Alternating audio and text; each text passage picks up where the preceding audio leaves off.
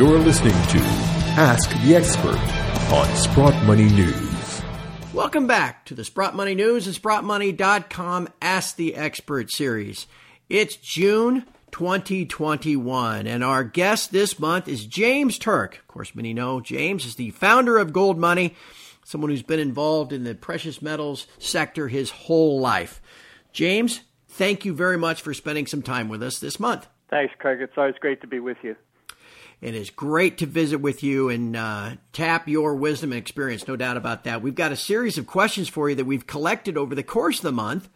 Before we get there, though, I want to remind everyone, of course, all of this great content, whether it's weekly wrap-up, Ask the Expert, our monthly precious metals projections that we do, all of that content comes to you from SprottMoney.com. Keep that in mind whenever you are in the market to add to your physical metal. And right now, until June 28th, our spring into summer sale continues, and it includes a bonus discount on select products when you store your metals at one of our Canadian storage facilities.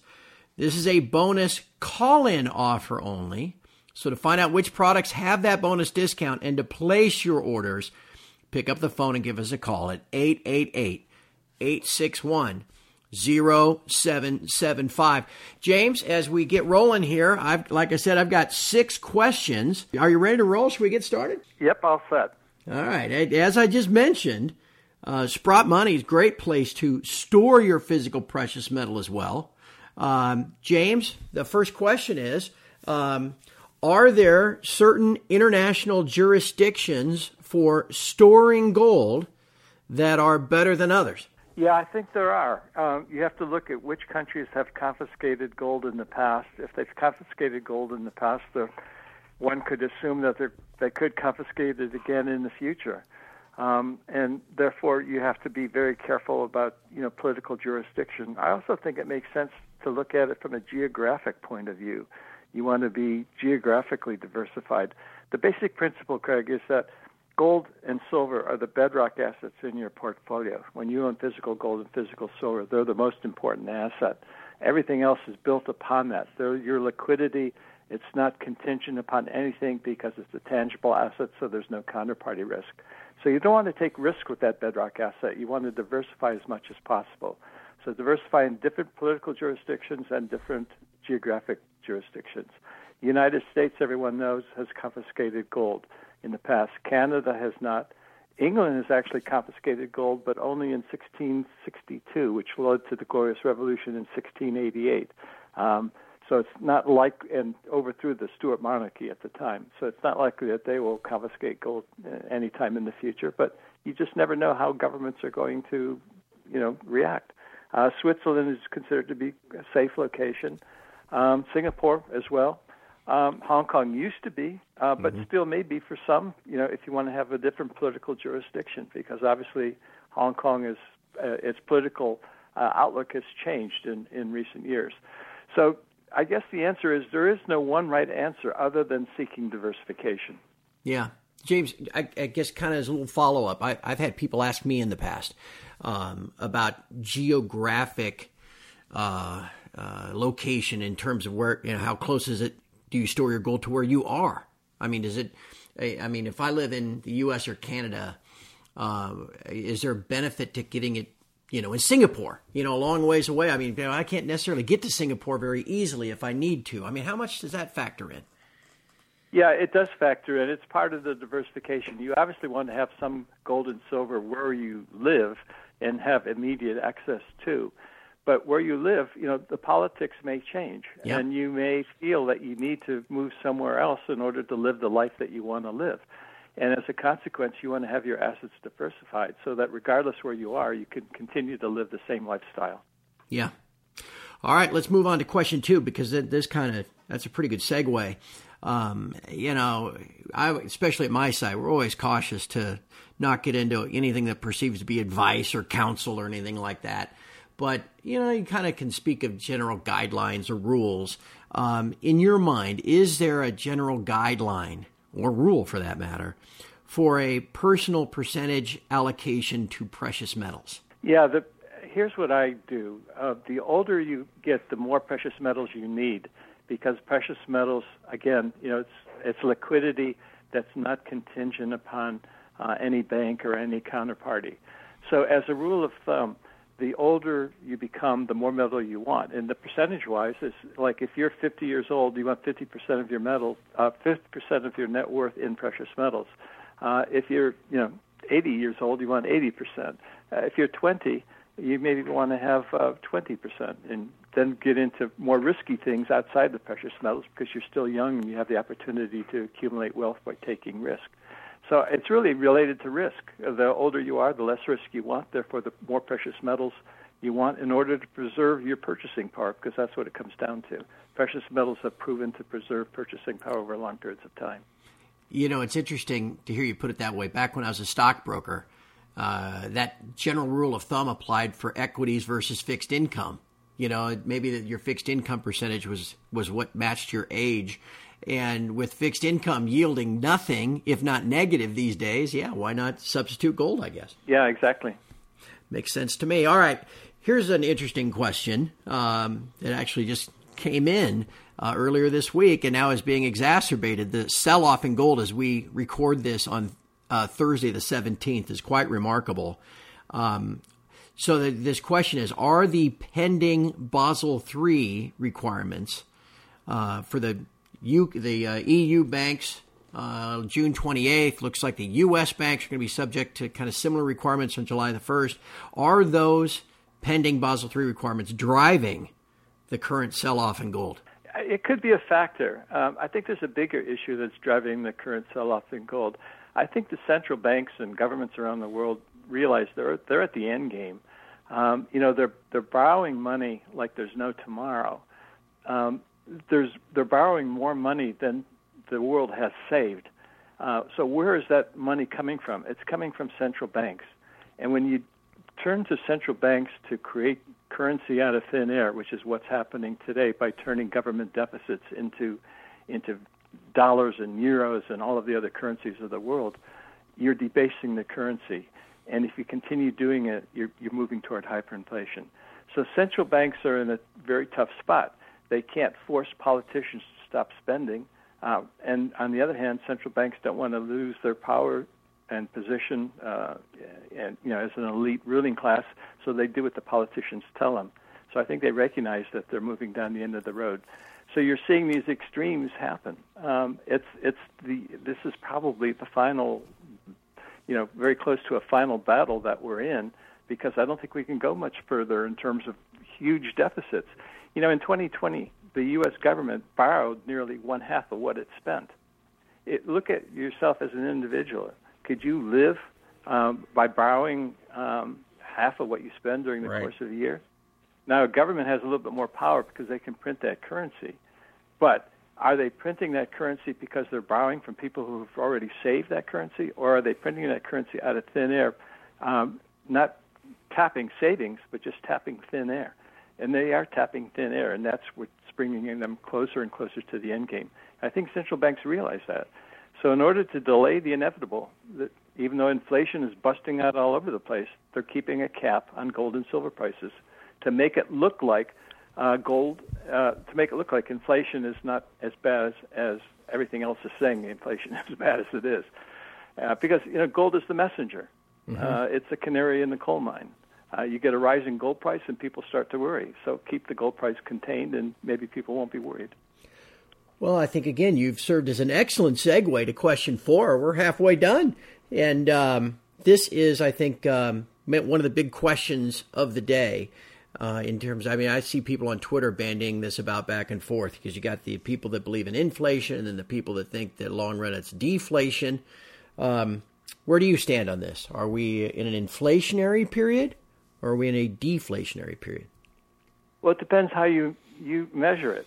If you measure things in terms of dollars, we are in inflation, and we're going into what I think is hyperinflation. If you measure things in terms of gold, ounces of gold or grams of gold, we're in deflation, and we're going into hyperdeflation. What hyperdeflation in gold means is a hyperinflation of the gold price in dollar terms. So, it's deflationary when calculating prices in terms of gold, but inflationary when calculating prices in terms of dollars or euros or pounds or any of the other national currencies. So how does that then play out going forward? Well, that's a political question. Yeah. Do central banks pull back and preserve the purchasing power of the dollar like Volcker did back in 1979, 1980 by raising interest rates to 20%? And remember, in 1980 and 79, the U.S. was the largest creditor nation in the world. We're the largest debtor nation that the universe has ever seen. And as a consequence, you can't raise interest rates, which is why they're near zero and why they're going to continue near zero. And what that's doing is debasing the dollar. You can debase the dollar two ways. You can debase it by printing too much currency, or you can debase the dollar by making it unattractive to hold, in other words, affecting the demand. And that's what zero interest rates are doing. They're making the demand for the dollar weaken. So it's a real quandary for the central banks. But what the central banks do determines whether you get the inflationary or deflationary outcome. Right. I just don't see them going to any dollar deflation. Ever since the central bank, the Federal Reserve was created in 1913, it's been more or less a one-way street. They learned their lesson in the 1930s, don't allow dollar deflation, and ever since it's been dollar inflation, which is why the gold price today is $1,800 an ounce, rather than $20.67 an ounce, which it was in 2013. But prices of goods and services, when measured in dollar terms, are still pretty much the same. I like to use the example of just recently. I'm 74 years old. In the 1950s, my parents could go to a petrol station, fill the family car, and for $2 silver dollars, the car would be filled. Today, you can take the content of $2 silver dollars and still fill the family car. But $2 doesn't even buy you a gallon of gasoline. All right. Here, James, I think that's a good segue again now to question 5, which is kind of along the same topics. Instead of fighting gold, wouldn't a higher price now benefit the central banks, in particularly those of Europe? That's a really good question, and that may be the answer that the central banks choose. Go back on a gold standard at $10,000 an ounce. Yeah. Some high level to give them credibility that they have the gold, sufficient gold on hand to meet any redemptions. Go back to redeemable currency. When you look at the 1930s and the gold confiscation in the States, the excuse that Roosevelt gave was that he needed the gold in order to make the dollar redeemable into gold. But you don't have to confiscate gold for that to happen. All you have to do is devalue the dollar's exchange rate to an ounce of gold or a gram of gold. And had he, instead of chosen $35, chosen $36, that $1 difference was effectively all of the gold that he had confiscated from American citizens, because Americans knew it was unconstitutional for him to take private property, and also that gold itself is constitutional money, not the Federal Reserve dollar. So, yeah, central banks could go back onto a gold standard. $10,000 an ounce might do it. But do central banks have the credibility? Do governments have the credibility to maintain a gold standard, given the history of debasing currency? Right. I don't know. That's a question that only time will tell. Yeah, I mean, I think what was the Fed still values it at what, $42.22? $42.22. Yeah, not exactly. $4,222 either. Yeah, exactly. So, I mean, it's just an indication of how bizarre this monetary world is today that we live in, and it's just totally out of proportions in terms of any kind of sound, politically honest money. And ultimately, I think we are going to go back to sound, politically honest money, either willingly by the government or ultimately the market will force them to go back. Yeah. All right, James, just one last question, and I'm going to kind of lengthen it out a little bit, because specifically the question was, will the Basel III changes impact the silver price?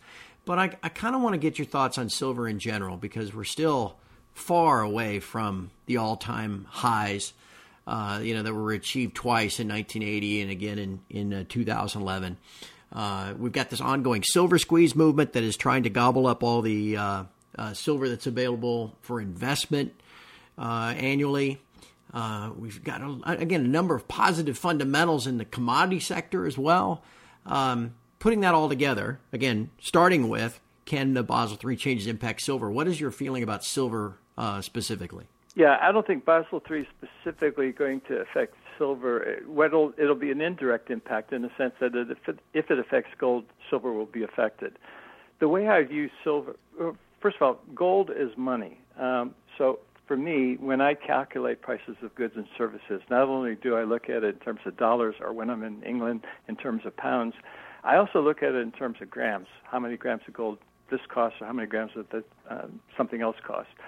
Now, for me, silver is a gold substitute. In other words, silver does the same thing that gold can do. So I have to look at the relationship between the two in order to determine which one do I prefer to hold, or do I want to hold both. And for that, I look at the gold-silver ratio. How many ounces of silver equal to 1 ounce of gold? Now, geologists tell me that there's about maybe 12 to 15 times more silver in the Earth's crust than there is gold. But the ratio today is, 68 or whatever the number is, rather than 10 or 12. And historically, the relationship had been about 16 to 1 in terms of dollars and gold. And when we were on a bimetal standard and the gold standard, that's what it was, 16 to 1. 16 ounces of silver equal to 1 ounce of gold. So when you look at the ratio that way, silver, first of all, gold is cheap, undervalued, but silver is even more cheap and more undervalued. So not only am I a gold bull, I'm also a silver bull. Now, the problem with silver is it's much more volatile than gold, and we're seeing that, today.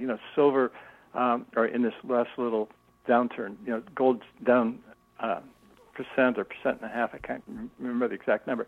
Silver's down like 4.5%. So you get bigger moves on the downside, and you get bigger moves on the upside, which is the key. So if you're looking at where we're going to go from here, my guess is, like we saw in 2011, a 30 to 1 ratio, 30 ounces of silver to 1 ounce of gold. We're probably going to fall back down toward that 30 area. And if you're prepared to take the risks of holding silver, then, I think you should have some physical silver in your portfolio, just like you own physical gold.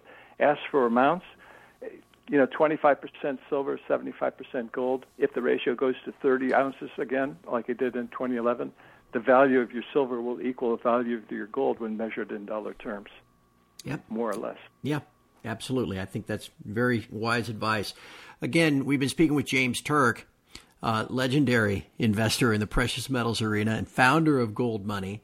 Again, we would ask you, if you enjoy this information from Sprott Money, keep us in mind whenever you're in the market to acquire some physical metal, but also just simply give us a like, a share, maybe subscribe on whichever platform you listen to this content. It'll help us get the word out. And again, keep in mind that spring into summer sale continues through June 28th. James, thank you so much for your time today. It's just always fascinating to talk to you, and I think everybody has benefited from listening today. Thank you, Craig. Those are good questions, and I hope people find my comments to be useful. I'm sure they will. And from all of us at Sprott Money News and SprottMoney.com, thanks for listening. We'll have another Ask the Expert segment next month.